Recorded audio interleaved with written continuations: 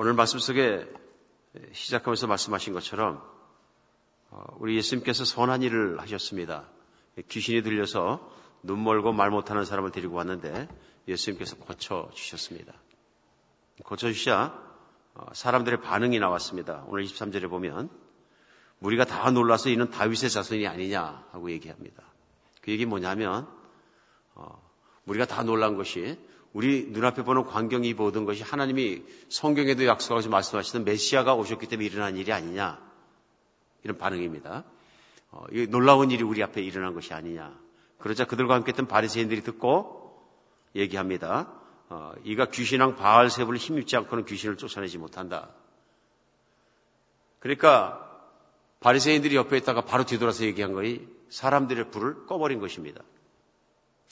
의심을 심어넣어준 것이죠. 이렇게 고침받은 것이 귀신의 힘을 받아서 한 것이다.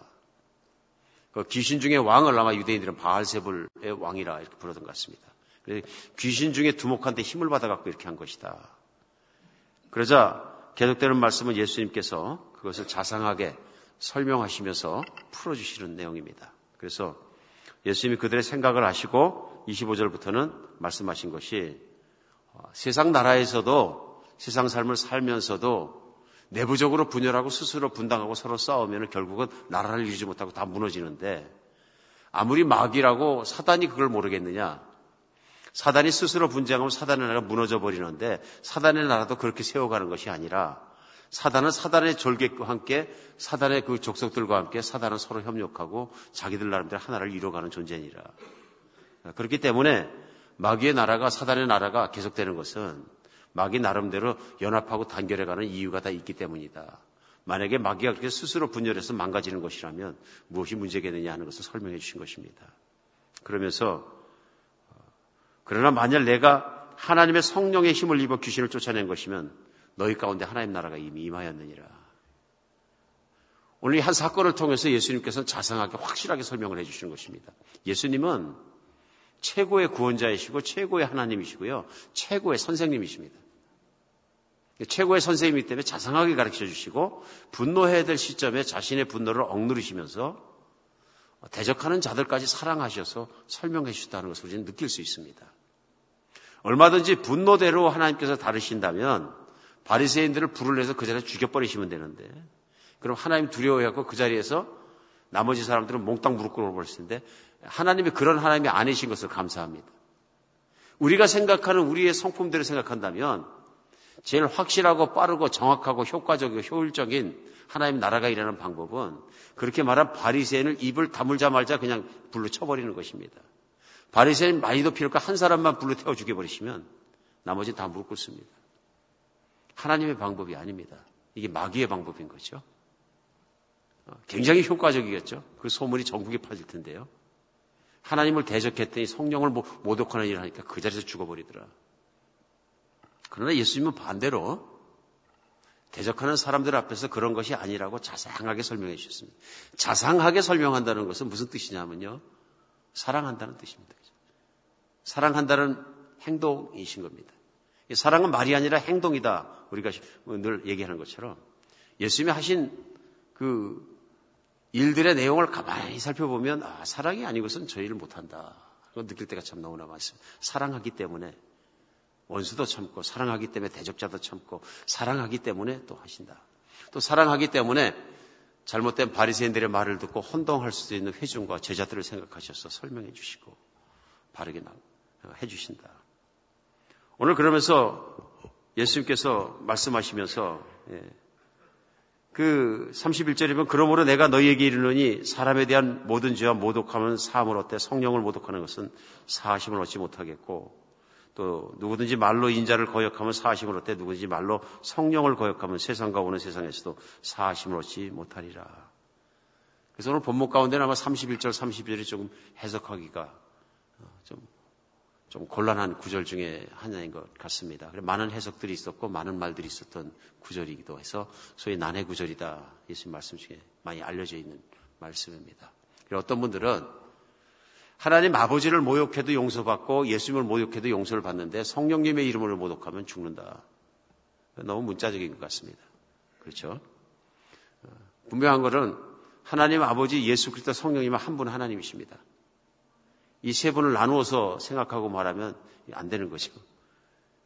한 분이 모욕당하시면 다 모욕당하신 거, 한 분이 찬양받으시면 다 찬양받으시는 거. 맞습니까? 하나님은 한 분이십니다. 이걸 나누어서 이렇게 예수님도 그것을 나누어서 성령님은 나보다 높으신 분이시고 나는 더 낮기 때문에 누군가 그렇게 해석을 한다면 그것도 잘못된 거죠. 그래서 나를 모독하고 나를 반대하는 것은 용서가 되고 다 되지만 성령님은 그렇게 하면 용서를 못 받는다. 그런 얘기는 아니다는 것이죠. 예수님이 절대로 그런 말씀하신 것이 아니다. 그래서 많은 오해와 많은 잘못된 해석들과 많은 생각들이 많습니다. 주석서도 서로가 막 틀릴 수도 있고 그렇습니다. 그러나 분명한 것은 문장 전체에서 예수님께서 오늘 상황, 그러니까 눈멀고 귀 먼 자를 예수님이 장애인을 고쳐주셨는데 거기에 대한 바리새인의 태도에 대해서 바리새인도 가르치시고 회중도 가르치시고 제자도를 가르치시는 티칭 모멘트로 삼으셨다는 것입니다. 이것으로 인해서 티칭 모멘트를 삼으시고 가르치시는데 무엇을 가르치시냐? 항상 예수님의 주제는 하나님의 나라입니다. 그걸 떠나지 않으십니다.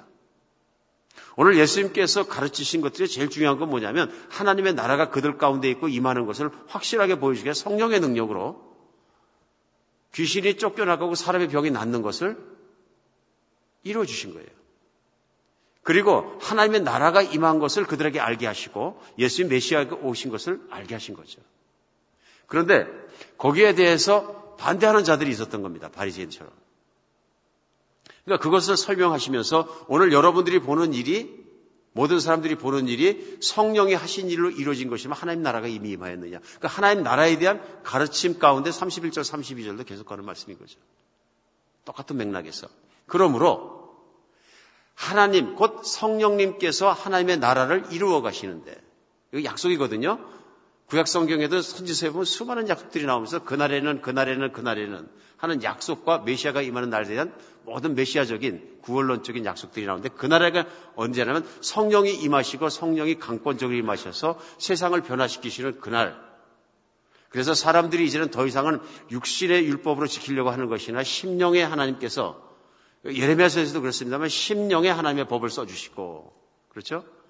심령의 하나님의 법을 써주시고 사람들의 감동을 통해서 역사하시고 새로운 창조를 만들어 가신 그날이 언제냐면 성령이 임하시는 날이거든요. 오늘 예수님께서 그걸 가르쳐 주시면서 이제 성령이 오셔서 새 나라를 이루어 가시고 하나님 나라를 이 땅에 이루어 가시는 그때에는 하나님의 복음이 선포되고 전파될 것인데 그때에 성령이 하시는 그것을 부인하고 성령이 하시는 그것을 인정하지 않고 성령이 하신 것에 승복하지 않는 자들은 구원받지 못한다. 구원받지 못한다.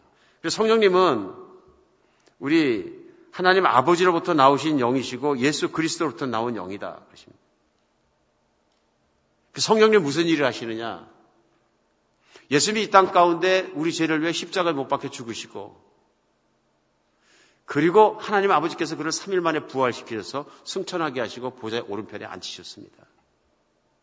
그리고 성령님이 오셨습니다. 성령님이 오셔서 하시는 일이 뭐냐면 예수 그리스도의 십자가에 죽으신 보혈에 흘리신 정말 그 놀라운 사역과 은혜와 그다음에 부활하신 사건과 그 복음을 사람들에게 알리시고 믿을 수 있도록 도와주시고 새 사람을 만드시고 새 창조를 하시고 새 나라를 이루어 가시는 일을 하시는 거죠. 그래서 예수님이 요한복음 14장 15장 16절에 계속 말씀하신 대로 이제 내가 가면 아버지께 구하겠으니 아버지께서 성령을 보내시어 성령이 오시면 너희에게 진리 가운데로 인도하시고 너희를 나라 가운데로 인도하시고 너희를 함께 계시고 그래 너와 함께 사시는 영이시라.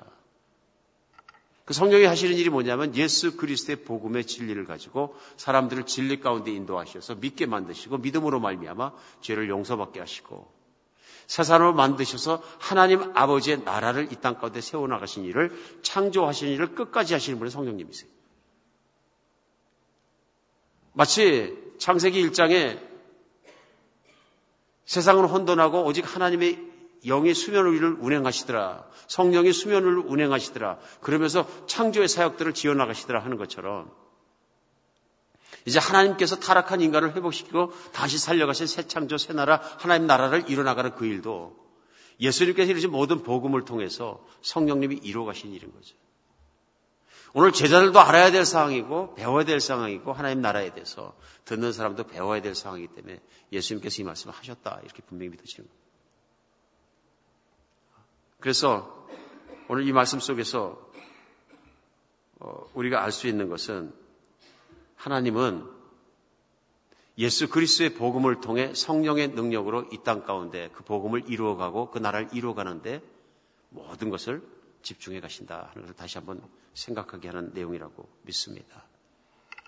오늘 그래서 우리는 성령의 시대, 용서의 시대, 복음의 시대, 이 말세의 가장 좋은 시대에 우리가 태어나고 하나님을 알게 되고 성령으로 말미암아 진리 가운데 살아가는 이것이 참으로 감사한 일이다.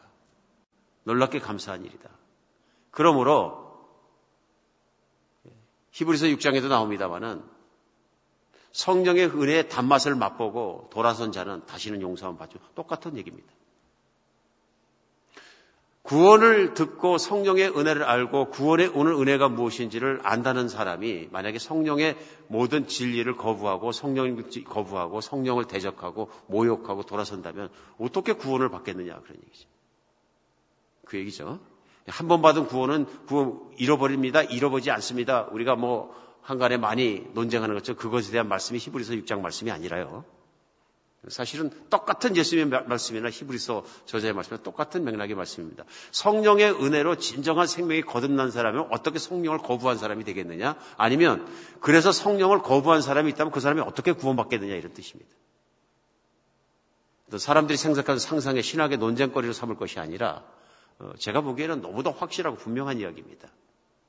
성령의 은혜를 알고 믿고 성령의 은혜 안에 있어야 그리스도가 무슨 일을 하셨으며 아버지가 무슨 일을 베풀었는지 아버지의 사랑도 알고 하나님을 절대로 떠나지 않게 되고 하나님을 사는데 그렇게 생명을 살려내고 나라를 이루는 성령의 모든 능력과 복음의 내용과 모든 것을 체험하고도 성령을 따르지 않고 믿지 않고 순종하지 않는다면 그가 거부한다면 그가 어떻게 구원받겠느냐 하는 것입니다. 오늘 우리 본문 말씀 가운데 분명히 배워야 될 것들이 있는 것 같습니다. 이 시대에 이 땅을 살아가면서 분명히 배워야 될 것들. 제일 먼저 마귀가 있다 하는 것입니다. 오늘 주님께서 마귀의 얘기를 서슴지 않고 하셨습니다.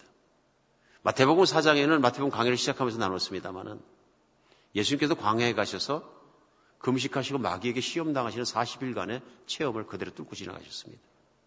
마다하지 않으셨습니다. 그래서 예수님께서도 마귀의 시험을 당하셔야 했다. 유혹을 당하셔야 했고 싸움을 하셔야 했고 오늘도 말씀 속에 얘기합니다. 마귀가 마귀끼리 귀신이 귀신끼리 마귀가 스스로 그 안에서 분쟁하고 싸우면 어떻게 그들이 서겠느냐. 반대로 풀어 얘기하면 마귀는 마귀끼리 협조하느니라. 맞죠? 마귀는 마귀끼리 협력하고 하나가 되고 단합해가지고 그들의 뜻을 이루느니라. 사단의 두목이 있고 사단이라는 두목이 있으면 그 안에 있는 귀신과 뭐라고 이름을 붙이던 간에 수많은 귀신들이 있어서 그들이 연합하고 한 목적을 위해서 그들의 뜻을 이뤄가느니라 하는 말씀을 하는 걸 알 수 있습니다. 그래서 제자들을 보내실 때도 예수님께서 반드시 주신 능력이 뭐냐면 귀신을 쫓아내는 능력입니다. 귀신을 쫓아내는 그리스도인의 참된 능력은 어찌 보면 이렇게 표현할 수 있습니다. 귀신을 극복하고 이기고 귀신을 물리칠 수 있는 능력이 그 안에 있어야 한다. 예수 그리스도의 능력이거든요. 오늘 느낄 수 있는 것도 있습니다. 현실적으로도 마귀는 모든 곳에 있다. 여기 가도 마귀가 있고 저기 가도 마귀가 있고 어느 곳에 마귀가 있다. 눈에 보이지 않아서 다행이죠. 눈에 보이면 내가 누울 때 옆에서 눕고 내가 가면 따라오고 내가 가면 여기도 있고 내 옆에 바짝 붙어가지고 하시라도 들락거리면서 나를 유혹하는 존재가 있다는 것을 우리는 발견하게 될 것입니다. 발견하게 될 것입니다. 이게 이렇게 나누고 보면 굉장한 일이 됩니다. 내가 누워도 있고 앉아도 있고 집에 있어도 있고 나와도 있고 나를 졸졸 따라다니는 마귀가 있다. 걱정되지 않습니까? 근데 성경에서 예수님은 그 마귀에 대해서 이것이 마귀론이야. 그리고 마귀에 대해서만 집중적으로 가르친 적이 없으세요. 그렇죠? 그러나 가는 곳마다 끊임없이 마귀를 퇴치하셨어요. 제자들에게도 영권을 주시고 영력을 주시고 보내시면서 말해 내가 마귀를 주세요. 가면서 귀신을 쫓아내라 그러셨어요. 연약한 자를 고쳐주고. 귀신을 쫓아내래. 그 말씀은 뭐냐면 가는 곳마다 사람마다 귀신에 붙잡힌 것이 있다 그런 얘기죠. 그러니까 누군가처럼 귀신론만 연구해서 귀신을 학을 세워가지고 귀신만 생각하면 안 되는 거죠. 왜 그러냐면 귀신 같아지니까요. 사람은 무엇을 대상으로 목적을 삼고 연구한 대로 그대로 가는 경향이 있는 것 같습니다. 귀신은 호기심의 대상도 아니고 어떤 대상도 아닙니다. 귀신은 하나님의 뜻을 저항하는 자이고 영적인 존재이고 성경에 분명히 나와 있거든요. 그 다음에 이 땅에 가득한 자들입니다. 서로 연합하는 자들이고요. 하나님을 대적하는 일에서 하나님의 뜻을 거스르게 하고 인간을 타락하게 하는 일에서는 서로 적극적으로 연합하는 자들입니다. 그 속에 살고 있는 거거든요. 귀신을 찾아갈 필요가 없는 것이 귀신이 와글와글 하다가 보면 맞는 거죠. 어떤 분이 그런 얘기를 했어요. 만약에 성도가 100명이 들어와서 교회당에서 하나님 예배를 하고 있으면 교회 지붕에는 마귀 2,000마리가 앉아있다. 별 모양의 마귀가 다 앉아있다. 뭐 우스꽝스러운 얘기긴 하지만 사실 무구는 아니다 하는 것입니다. 사실 무구는 아니다. 우리는 군대 귀신이 나와서 돼지 수천 마리 몰려 들어갔던 사건도 성경의 말씀이라는 걸 우리가 알고 있거든요. 얼마나 많은 귀신이 그 많은 귀신이 들어갔길래 귀신 들린 사람 2사람이 있었는데 거기서 귀신이 쫓아나왔는데 수천 마리 돼지 속으로 들어갔겠느냐. 근거 없는 얘기가 아니다. 그런 얘기입니다. 근거는 우리 금방 알 수 있습니다. 아, 귀신 많구나. 에브리웨어에 있고 나한테 따라붙는 귀신도 있구나. 수도 없이 많을 수도 있구나. 상상할 수 있는 거죠. 그러나 걱정할 필요가 없는 거죠. 왜 그렇습니까? 하나님 나라가 임한 것은 예수님의 이름으로 하나님의 영과 성령의 능력이 그 귀신을 차단하고 묶고 붙잡아 주신 능력이죠. 붙잡아 주신 능력이죠. 예수님은 그 세상에 있는 것과 마귀의 나라를 제압하시는 거죠. 그리고 천국을 이루어 가시는 일을 위해서 이 땅에 아버지의 명령을 따라 오신 거죠. 죽기까지 순종하셔서 죽기까지 아버지께 순종하지 않고 자기의 욕망에 순종하고 귀신의 종으로 죽기까지 순종하고 사는 인간을 불쌍히 여겨서 사람들 중에 복음을 전하시고 승천하신 거죠. 이제 지금은 성령님께서 이 땅 곳곳을 감지하고 계시면서 무소부재하시고 전지전능하신 하나님의 영 성령께서 하나님이 힘을 다해서 그분의 나라를 세워가고 계신 거죠. 그 얘기하신 거죠. 그래서 하나님의 사랑이 어떤 것이고 어떤 분이신지를 보여주시는 거죠. 하나님의 나라는 세상 나라처럼 총과 칼로 세우는 나라도 아니고 오직 진리와 하나님의 능력을 따라 사람의 모든 것을 바르게 세워주시는 것이다. 그걸 보여주시는 것입니다. 오늘 이 속에서 우리 분명히 알 것이 있습니다. 그것이 뭐냐면 그리스도인에게는 전쟁이 있다. 전쟁이 있다. 두 나라의 전쟁이 심하게 부딪히는 곳에 그리스도인이 서 있다. 이 전쟁은 하나님께서 하시는 전쟁이다. 내가 구원받기 위해 귀신의 나라를 이기기 위해 귀신 하나를 싸워서 내가 타도하기 위해서 내가 칼싸움하고 총싸움에서 이길 수 있는 것이 아니라 또 내가 영역을 키워가지고 어디 가서 돌을 닦아서 내가 이기는 것이 아니라 이것은 예수 그리스도의 능력이 그들을 이기는 데 있다 하는 것입니다. 하나님은 이미 귀신을 이기셨고 예수님도 이미 십자가에서 귀신을 승리하셨고 또 부활로 말미암아 보좌에 앉으심으로 하나님은 이미 승리하셨다. 이제 남은 것은 성령의 역사를 따라서 예수님을 믿고 정말로 승리한 사람들이 이 땅 가운데 세워져 가는 그것이다. 그것도 이미 이루어졌고 이루어지고 있고 오늘도 이루어지고 있는 것은 하나님의 영이 성령께서 역사하심으로 말미암아 지난 2000년 동안 승천하신 이후에도 꾸준히 정말 불처럼 번지면서 이 땅에서 그 복음이 전개되고 하나님 나라가 이루어지고 있다 한 것입니다. 있다. 그러므로 이미 하나님께서 승리하시고 이기신 그것을 우리도 누리면서 매일의 전쟁 속에서 승리한 것을 정말 누리고 기뻐해야 된다. 근데 어떻게 기뻐하느냐 하는 것입니다. 왜냐하면 육신 속에 살고 있는 우리 전쟁 속에 있어가지고 끊임없이 쓰러지게. 그래서 믿는 사람들도 끊임없이 도전을 받고 끊임없이 쓰러질 수 있는 게 뭐냐면 속는 거죠. 마귀가 광명의 천사라 성경에 표현된 대로 뿔 달리고 악한 것만 보여서 나는 마귀입니다 들키면 그러면 누가 마귀를 쫓아가겠습니까? 근데 마귀가 꼭 보면 사람 마음속에 들어와서 유혹할 때 그렇게 하면 내가 제일 행복할 것 같고 그 말을 따라가면 내가 제일 높아질 것 같고 그 말을 따라가면 내가 귀해질 것 같고 그 말을 따라가면 심지어는 내가 거룩해질 것 같은 착각을 불러일으킬 수 있다. 그런데 쫓아가 보면 결과가 어떻게 나느냐? 교만해진다. 곰곰이 생각하면 그럴 게 얼마나 많습니까? 아무리 신령하고 좋아 보이는 일이라도 전국에 가서 보니까 굉장한 것 같은데 보면은 내가 높아지고 내가 그래서 생각했다면 마귀가 넣어준 유혹이고 트랩이다. 왜냐하면 마귀는 인간을 교만하게 만들어 쓰러뜨리는 자거든요.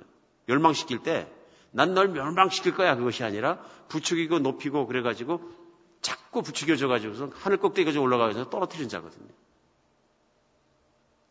또 마귀는 짓밟는 자입니다. 파멸시킬 때 바닥까지 짓밟아버리거든요. 어떤 사람이 자기의 자신감을 잃어버리거나 사정없이 와서 짓밟아버립니다. 정제감을 팍팍 집어넣어주고요. 그런 전쟁 속에 있는 거죠. 이기는 방법 하나밖에 없습니다. 하나님을 붙잡는 것입니다. 성령님의 전적인 다스림 안에 들어가는 거죠. 그래서 예수님 말씀하실 때 성령이 너에게 오면 너희가 유익한 것이 그분은 너희 안에 계실 것이다. 24시간 너희를 안에 계시면서 지켜주실 것이다. 그분이 내가 너희를 떠나는 것이 아니라 내가 다시 오면 너희를 절대로 떠나지 않고 너희를 고아처럼 세상 한복판에 버려두지 않겠다. 그 약속이 이루어져서 성령이 오시고 성령이 오시니까 믿는 사람마다 믿는 그 순간부터 시작해서 정말 예수님이 재림하시는 그날까지 24시간 같이 사신다. 잠시도 떠나지 않으신다. 우리 아까 말씀을 전하면서 화두에 마귀가 그렇게 많고 마귀가 24시간 나를 따라다니고 마귀가 이렇게 하면 큰일 났다. 큰일 난 거죠. 단 성령님이 안 계시면 큰일 난 겁니다. 근데 그 큰일은 옛날에 다 치렀어요. 옛날에 100% 마귀의 자식을 해봤거든요. 그러니까 모태신앙 가지고 계신 분들은 잘 기억이 못하실지 모르는데 저같이 중반신앙에 걸린 사람들은 너무 잘합니다. 인생의 중반까지 반토막이 어떻게 살았는지, 왜 살았는지, 무엇을 위해 살았는지 다 욕심과 자기 만족과 교만한 것과 쌓아올린 것과 자기 높아진 걸 위해서 모든 걸 다 바쳤거든요. 나중에 가족까지 바치는 인간이 되는 거죠. 악한 인간이죠. 추잡한 인간이죠. 자기 성공을 위해서라면 가족도 갖다 바치고 그런 것도 위선적이죠. 나는 가족을 위해서 이렇게 열심히 일했다 그러고 헷갈리는 인생을 사는 거죠. 근데 곰곰이 따지면 무엇을 위해 그렇게 했느냐? 다 자기 성공을 위해, 자기 만족을 위해, 자기 이익을 위해, 욕심을 위해, 이기심을 위해 한 번 딱 사는 순간에 인생에 뭔가 잡을 것이 있는가 싶어서 그렇게 했지만 나중에 보면 다 허무한 것이라. 남지도 영원히 있지도 가치도 있지 않은 것을 위해서 미치도록 만든 것이 뭐냐면 세상을 붙잡고 있는 세상의 마귀가 그 사람 안에 들어와서 욕망을 부추기고 막 밀어대니까 끝도 없이 자기는 교만해지고 그렇게 살아간다. 그거 다 해본 거거든요. 해본 거거든요. 이제는 성령이 오셨기 때문에 성령의 다스림 속에 들어가서 예수 그리스도의 정말 사람으로 살아가면 마귀를 이길 수 있다는 거죠. 내가 싸워서 이기는 것이 아니라 믿음으로 이기는 거죠. 내가 성령님을 잘 따르고 하나님을 잘 모시면 모실수록 내가 예수 그리스도를 나의 주님으로 잘 모시면 모실수록 내가 하나님 아버지를 사랑하면 사랑할수록 이제는 마귀가 있을 자리가 없는 거죠. 그런데 전쟁이기 때문에 우리가 살면서 방심하면 그때 마귀가 또 일어난다는 얘기죠. 마귀가 또 일어난다는 얘기죠. 그 전쟁 속에 끼어 있기 때문에 우리가 이 땅에 사는 동안은 이 혹독한 전쟁 속에서 진리로 성령의 능력으로 이기는 자가 되어라는 것이 예수 그리스도의 주문입니다. 그러니까 예수님이 십자가에 못 박히기 전에 기도하시면서도 깨어서 기도하라. 마귀가 너희들을 유혹한다. 깨어서 기도하라. 말씀하시는 것이 깨어있지 않으면 넘어지는 거죠. 마귀는 호시탐탐 나를 노리고 있는데 근데 문제는 나의 중심입니다. 내 중심이 세상을 사랑하여서 움직이거나 육신의 욕망을 사랑하거나 내 감정을 사랑하거나 내 기분을 사랑하거나 내 목표를 위해서 인생을 던져버리거나 하나님은 나의 생명을 위해서 목숨을 던져 사랑하셨는데 내가 또 마음이 흔들리거나 마귀의 생각이 쫓아가기 시작하면 성령님 밖으로 튀어나가는 거죠. 근데 하나님이 참 기가 막히십니다. 오늘 바리새인을 불러쳐서 안 죽이신 하나님이 마귀 때 속아서 내가 넘어질 때도 나를 쳐서 죽이지 않으십니다. 그런데 성령님이 위에서 신음하고 탄식하며 기도해 주신다고 로마서 8장은 분명히 말씀하십니다. 인격이, 성품이 그런 분이 하나님이십니다. 너는 내가 믿지만 안 되면 안 되게 만들 거야. 꽉 붙잡아가서 그냥 꼼짝 못하게 하고 끌어가시는 게 아니라 우리 내면에 24시간 살면서 참을 수 없이 더럽고 참을 수 없이 변덕스럽고 참을 수 없이 정말로 이기적인 연약한 인간 속에서도 그 인격을 존중해 주셔서 그가 스스로 돌아서고 스스로 일어나갈 수 있도록 좋은 관계를 맺기를 원하시는 게 하나님이시다 하는 것입니다. 겸손하시다. 예수님도 겸손하시고 성령님도 겸손하시고 우리 하나님은 겸손하시다. 우리 아버지도 겸손하시고 그렇기 때문에 우리가 봐도 하잘것없다고 느껴지는 인생조차도 막다르시지 않으신다. 정말로 그러시다. 그런 하나님이 계신 것이 얼마나 안심되고 감사한 일인지 모릅니다. 오늘 예수께서 대하신 모든 이 성품들과 말씀들은 바리새인에게만 희망이 되는 것이 아니라 우리 모두에게 희망이 됩니다. 이런 하나님이시기 때문에 우리를 지켜주신다. 성령님은 참으로 겸손하고 참으로 친절하시고 젠틀하시고 온유하시고 부드러우시고 오래 참으시고 사랑하시는 하나님이십니다. 이런 하나님이 우리 안에 계시기 때문에 얼마나 안심이 됩니까? 이 전쟁을 얼마나 이길 수 있습니까? 우리는 다른 걸로 싸우는 것이 아니라 하나님을 알면 알수록 신뢰하면 신뢰할수록 믿으면 믿을수록 붙잡으면 붙잡을수록 우리는 이길 수 있습니다. 세상의 모든 유혹을 이기고 진리로 승리하신 예수 그리스도를 쫓아서 성령의 능력으로 이길 수 있습니다. 오늘 이 전쟁 속에서 믿음으로 이길 수 있는 여러분과 제가 되었으면 좋겠습니다. 하나님은 살아계십니다. 여기저기가 아니라 주님 말씀은 내 안에 살아계십니다. 하나님은 내 안에 오셔서 약속대로 24시간 함께 하시고 내가 24시간 성령 안에서 깨어있기를 원하십니다. 깨어있는 것, 성령이 내 안에 계신 것, 하나님이 내 안에 사신 것을 내가 매일 매 순간마다 자각하고 하나님의 임재 앞에서 살아가는 것입니다. 오늘 그렇게 하면 늘 깨어서 살아가는 여러분과 제가 되었으면 좋겠습니다. 귀신을 이기는 길 한 가지밖에 없습니다. 귀신에 대해서 연구하고 귀신을 잘 알고 지역 귀신의 이름을 다 붙여놓고 남발을 붙여갖고 체계적으로 싸우고 조직적으로 싸워서 이기는 것이 아니라 귀신은 내 안에 계신 성령님의 임재를 분명하게 믿고 그분 안에서 그분의 뜻을 따라서 그분께 의지하고 예수 그리스도의 이름을 나갈 때 이겨지는 것입니다. 이긴 것을 승리하는 것입니다. 그리고 우리의 싸움은 피 흘리고 싸우되 마귀하고 칼을 들고 싸우는 싸움이 아니라 믿음의 싸움입니다. 우리 성령님 안에서 늘 전쟁에서 승리할 수 있는 여러분과 제가 됐으면 좋겠습니다. 예수님 따라가면 내 안에 계신 성령의 말씀만 민감하게 따라가면 그분을 사랑하면 돌이키면 하나님을 따라가면 이기는 전쟁입니다. 이것은 믿음으로 돌이켜 하나님께 의지함으로 싸우라고 주신 전쟁이기 때문에 우리 전쟁을 자칫 잘못 혈과 육을 싸우는 것처럼 헛되이 싸우지 않았으면 좋겠습니다. 마귀를 디테일하게 잘 몰라도 이제 우리는 이길 수 있는 싸움입니다. 성령님만 따라가면 이길 수 있습니다. 하나님께 의지하십시다. 성령의 음성에 민감하십시다. 성령이 내게 말씀하시면 어떤 유혹이 있어도 뿌리칠 수 있고 성령이 말씀하시면 주저하지 않고 시간 끌지 않고 겸손하게 즉시 순종할 수 있는 여러분과 제가 됐으면 좋겠습니다. 기도하겠습니다.